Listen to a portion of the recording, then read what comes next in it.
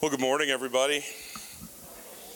It is such a joy and a blessing to be here with you guys today, especially a joy and a blessing to be here in this place. A real gift from God, and I just cannot wait to see what God does through you in this place over this next year. It's going to be amazing to watch.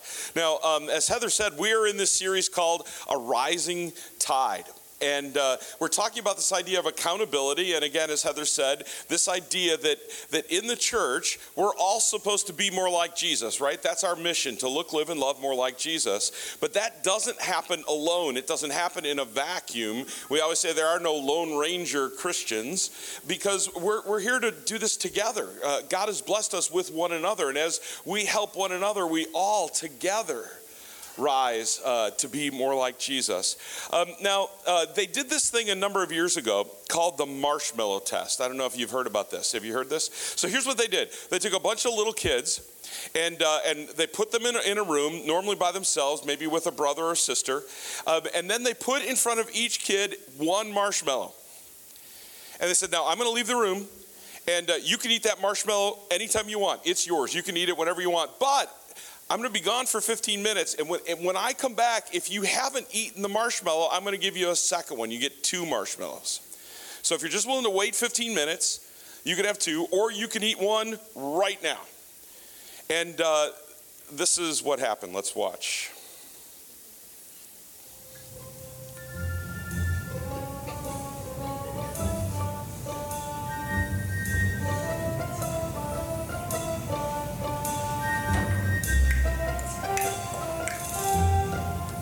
I love that kid banging his head.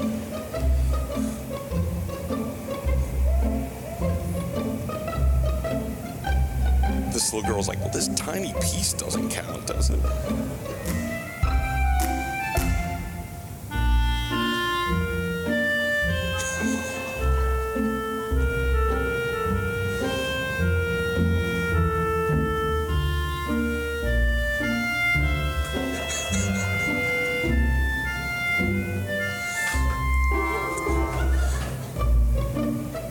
No, I'm not.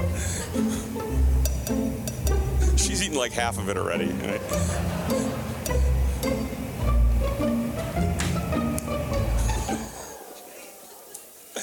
So, in the first time they did this test, about a third of the kids were actually not able to wait. They just ate the marshmallow and they're like, all right, 1 now, that's fine, I don't need 2, right? But about 2/3 of the kids waited. But here's the interesting thing. They repeated the test about a year later, and this time they told the kids, you can eat the marshmallow now, you get 2 in 15 minutes, and by the way, we're gonna tell your teacher how long you waited.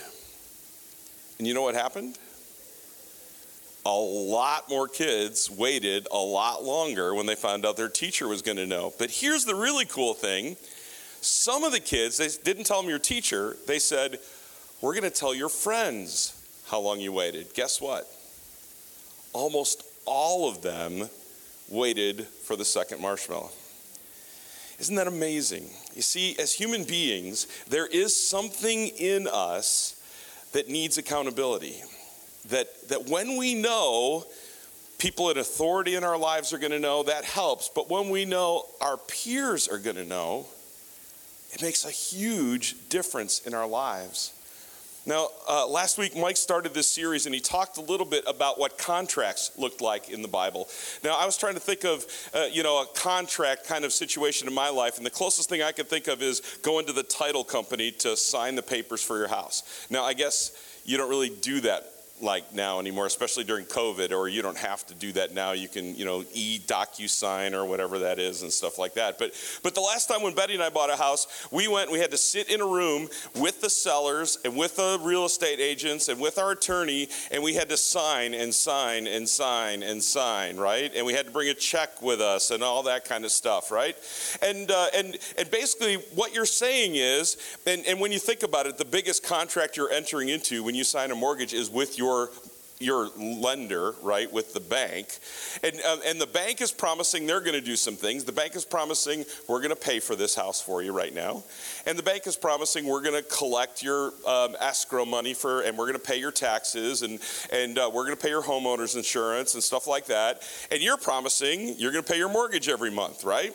And basically, there's stuff written into those contracts that says what happens if you don't hold up your end of the bargain. You're going to be held accountable. So if I stop writing checks for our mortgage every month, there's consequences for that. Something is going to happen, right?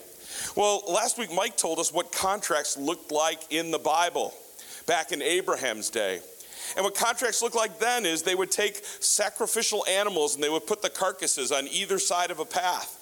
Half on each side, and then they would walk between those together, the people that were entering into this contract, and basically what they were saying to each other is, if I don't hold up my end of the bargain, you can hold me accountable, you can do to me what's been done to these animals if I don't do what I promised to do. That's a lot more intimidating than signing mortgage contracts, isn't it? But then Mike told you this amazing thing about God's covenant with Abraham. When God had made that covenant with Abraham, he had made Abraham fall into a sleep, and he showed him this vision of God by himself going between those halves of animals.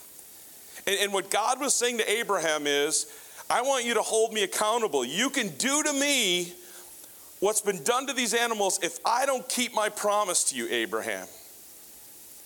But notice Abraham didn't walk with him. Abraham was a spectator. And that's because what God was actually saying was, not only can you do to me what's been done to these animals, Abraham, if I don't keep my end of the bargain. He was saying, God, you can do to me, or you're saying, Abraham, you can do to me what's been done to these animals if you don't keep your end of the bargain.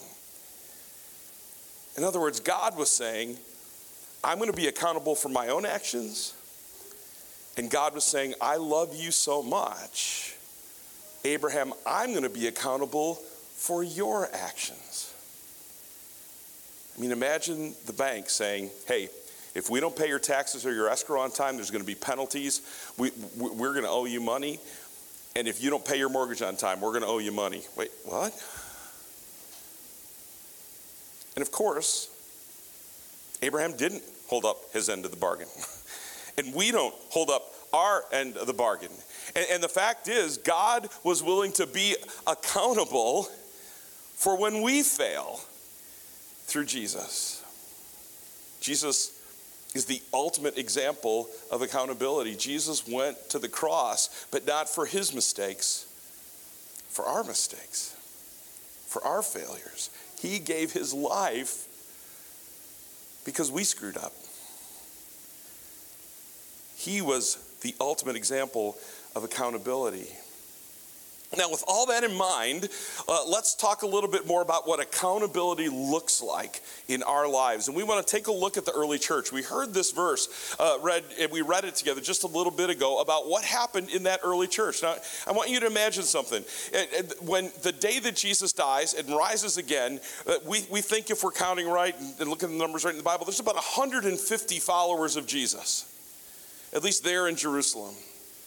Now, that's a lot of people, but it's nothing like what happened the day after Pentecost, like we just read, when all of a sudden there were 3,000 new believers. I mean, imagine if next Sunday 3,000 people showed up here for worship. First of all, praise God, that would be awesome, right?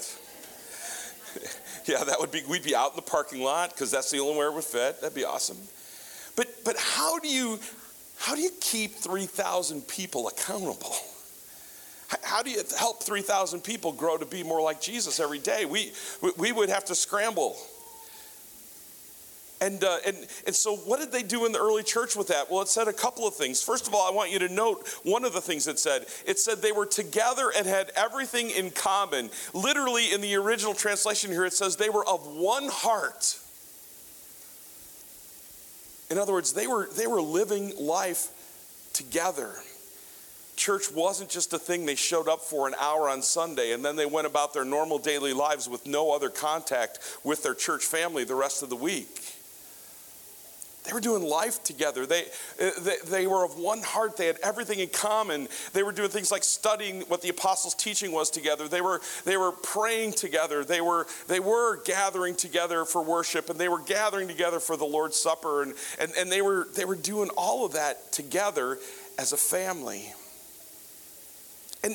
And they took it even one step further. They cared for one another. Did you notice this? It said that they sold property and possessions to give to anyone who had need. So that doesn't mean they became communists and they just pooled all their resources together and nobody owned any homes or anything anymore. They still had their own personal property and things like that. But when someone was in need, those of them that could afford it, those that had the extra car, they sold it to pay and help the people that were struggling. That's a pretty radical way of taking care of one another. And then a couple chapters later, we get this really strange story in the book of Acts called the story of Ananias and Sapphira. Now I need to talk with you about this story for just a second because it can be really misunderstood if we're not careful. Now here's the story in a nutshell. Ananias and Sapphira sell a piece of land to do what we were just talking about, to help those in need in the church. And then they keep some of the money for themselves, which we're going to see in a minute was okay if they wanted to do that. But then they lie about it and they tell the other apostles that they're giving them all the money from the property that they just sold so that they would look good, and God strikes them dead. I'm not kidding. That's what happens. What a story, okay? Now, a couple of things. First of all, it can become so easy to focus on the God strikes them dead part that you miss the really important part of the story. So we're not going to let that happen today. I want you to just, think about this. The Bible has a lot of daily, ordinary stuff in it. And then the Bible has some extraordinary once in the life of the universe stuff in it that happens, right? Because what I don't want you to walk away today thinking is God is sitting up in heaven with his finger hovering over the strike him dead button. And if you do something wrong, God goes, yep, and boom, that's why people die. That is not how God behaves. Now, in this case, God did that, but this is one of those extraordinary, crazy stories that someday in heaven, maybe God can explain to us a little about why he felt that was the thing that was justified there. But he's God, I'm not. I'm going to trust him, right? But I mean, the fact is, it's actually the opposite. The way God normally treats people is his finger is hovering over the bless button, and he's just looking for opportunities and ways to bless you. That's how much he loves you. But in this particular story, God was trying to make a point, and we want to take a look at what that point is together. So in Acts 5, it says this: there was a certain man named Ananias who, with his wife Sapphira, sold some property. He brought part of the money to the apostles and claimed it was the full amount. With his wife's consent, so she was in on it, he kept the rest. Then Peter said, Ananias, why have you let Satan fill your heart? You lied to the Holy Spirit and you kept some of the money for yourself. The property was yours to sell or not sell, as you wished. And after selling it, the money was also yours to give away. How could you do a thing like this? You weren't lying to us, but to God. And then he drops dead. Ananias does. Then, by the way, his wife comes in. They carry his body out.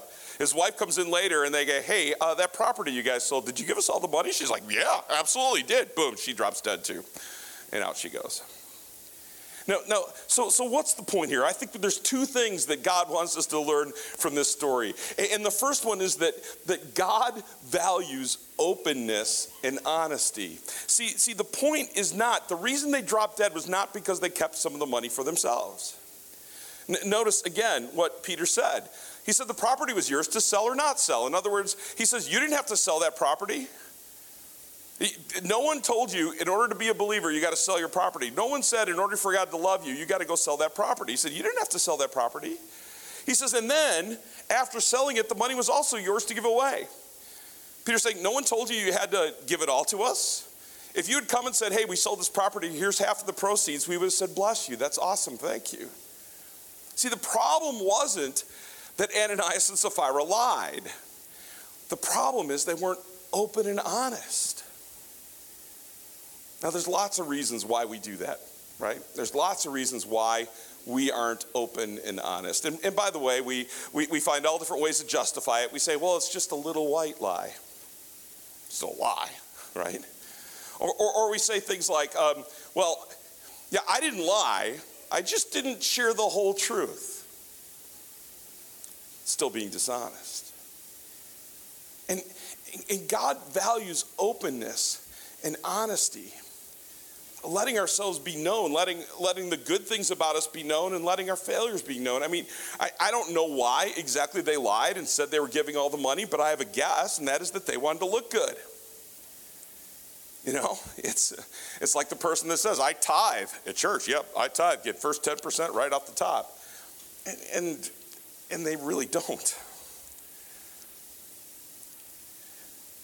So God values openness and honesty, but here's the second thing God values. Or the second thing that we can learn from this story. It's that we can't separate our relationship with God from our relationship with others. Now, again, did you notice what Peter said? He said to Ananias, you lied to the Holy Spirit. Now, if I were Ananias, I might have said, whoa, wait a minute. I didn't lie to the Holy Spirit. I lied to you. But Peter says you can't separate those. In fact, he says at the end, you may think that you were lying to us, but you were lying to God. You see, in God's family, you can't separate your relationship from God from your relationship with one another. And unfortunately, I think this is the great sin of American Christianity. We have this kind of independent spirit in our lives. I'll give you one example. Came home last night, opened the basement door to go down the basement. I heard this tss. Like, what is that? I looked down the bottom of the stairs. There's water running across the bottom of our stairs. Our water heater had become a fountain in the basement. I didn't know we had a water feature in our basement, right? It's just spraying out the top, running down the sides, all over the floor, right? Now, what I should do is call a plumber, pay a little extra because it's Sunday afternoon today. By the way, I did take a shower today. It was cold, but I did, right? I should call a plumber, have him come, pay the extra because it's Sunday, get it done, right? Nope, no. There's a water heater waiting for me at Home Depot. I'm going to do it myself because I'm an American, right? I'm a man, I'm independent, I can do this. Although I do have a plumber on speed dial just in case, right? But seriously though, we have that sense of independence and it trickles over into our Christianity. I cannot tell you how many times I've talked with somebody and I've said, well, let's talk about your giving. And they went, whoa. That's none of your business. That's between me and God. Or I've said to someone, well, hey, let's talk about your church attendance. Whoa. I'm not checking in that app. You don't need to know how many times I'm going to church. That's between me and God. But God says, no. The church is a family. We have everything together in common. We need people that know. We use this quote during our Messy Grace series, and it's become one of my favorite quotes of all from Pastor Tim Keller. He says, to be loved but not known is comforting but superficial. So in other words, if you show up here for church on Sunday and you feel loved, but you walk out going, yeah, but there's a lot they don't know about me. It's fine, it's comforting, but it only goes so far, right? But to be known and not loved is our greatest fear. In other words, if you showed up here on Sunday morning, we went, whoa, you? You tried to change your own water heater. Get out of here. No, but seriously, that's our fear, right? That people are going to know stuff about us and as a result not love us. He says, but to be fully known and truly loved is, well, a lot like being loved by God. That's how God loves us. He knows us fully. There's nothing we can hide from him. And yet he still loves us. And so what's our church like if we are a place where you can be fully known your faults, your failings, the places in your life where you've got a lot of growing to do. You can be fully known and still be truly loved. That's what church is. And that's why accountability is necessary, because without accountability, there's no fully known. We'll always hide. Now, I want to just tell you real quickly 2 really practical ways that you can put this into practice in your life and how I'm putting it in practice in my life. First of all, this is my friend Mark Zender. Now, by the way, that picture on the left, we took this because we both just happened to show up for golf one morning dressed like that, right? This was not a plan, right? I almost went to the pro shop to buy a new shirt just because I'm like, no, we're not doing this. I'm not dressing like you all day today, right? But that's my buddy Mark. Mark is a pastor at King of Kings in Omaha. And about 3 years ago, Mark and I were on a golf trip, and we were talking, and Mark and I, we came to this conclusion. We needed an accountability partner in our lives. And so here's what we do. Every Thursday morning, we get on Zoom together. And we were doing this before COVID, right? We were Zooming. And we every Thursday morning, we get on Zoom together for about an hour. And about half that time, we pray together.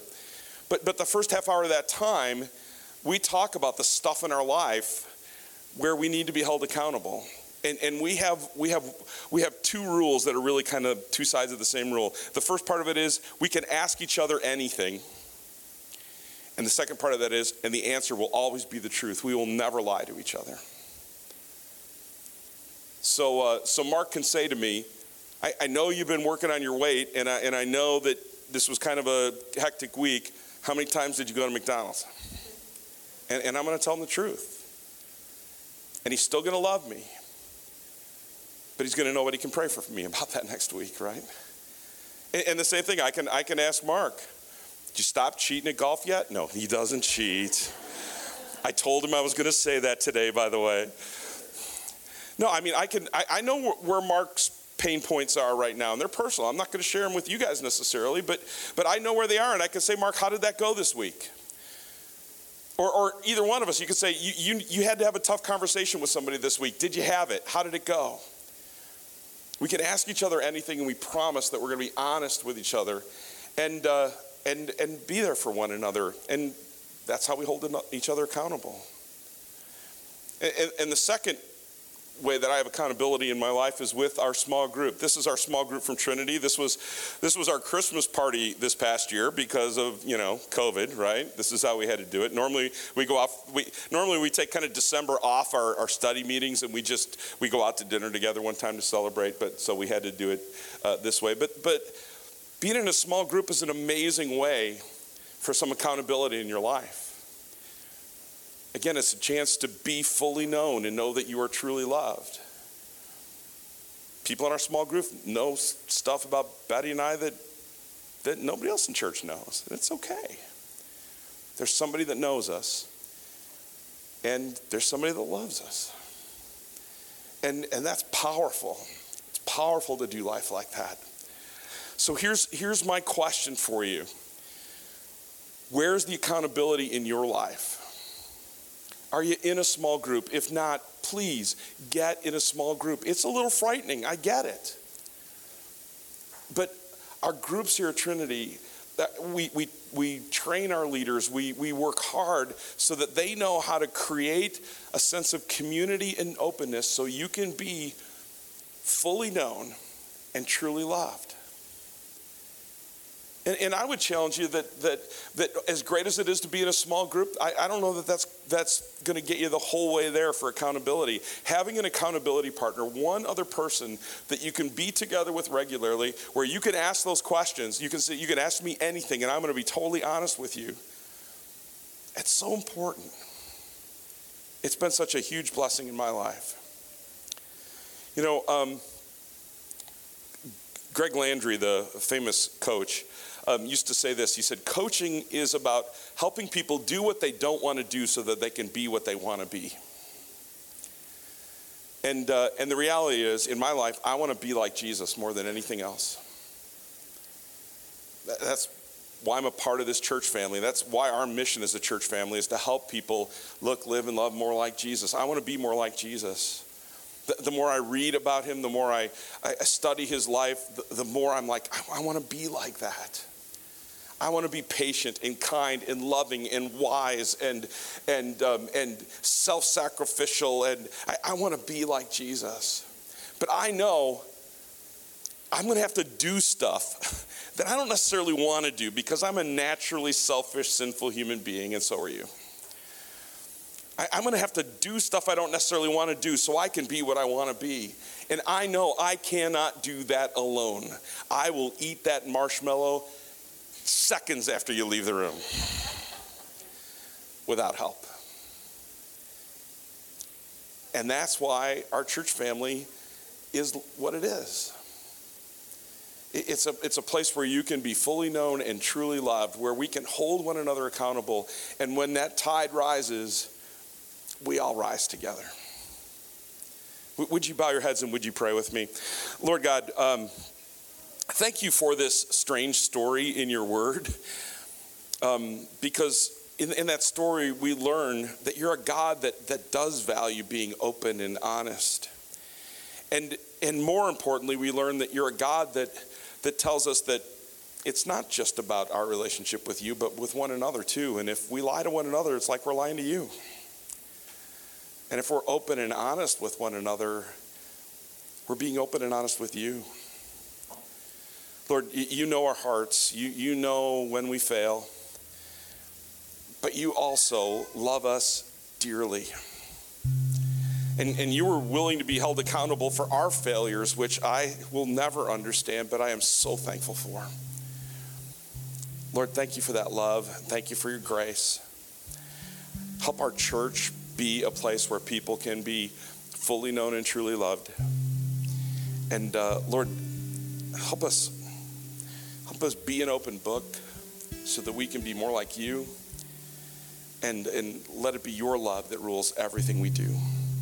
In your name we pray. Amen.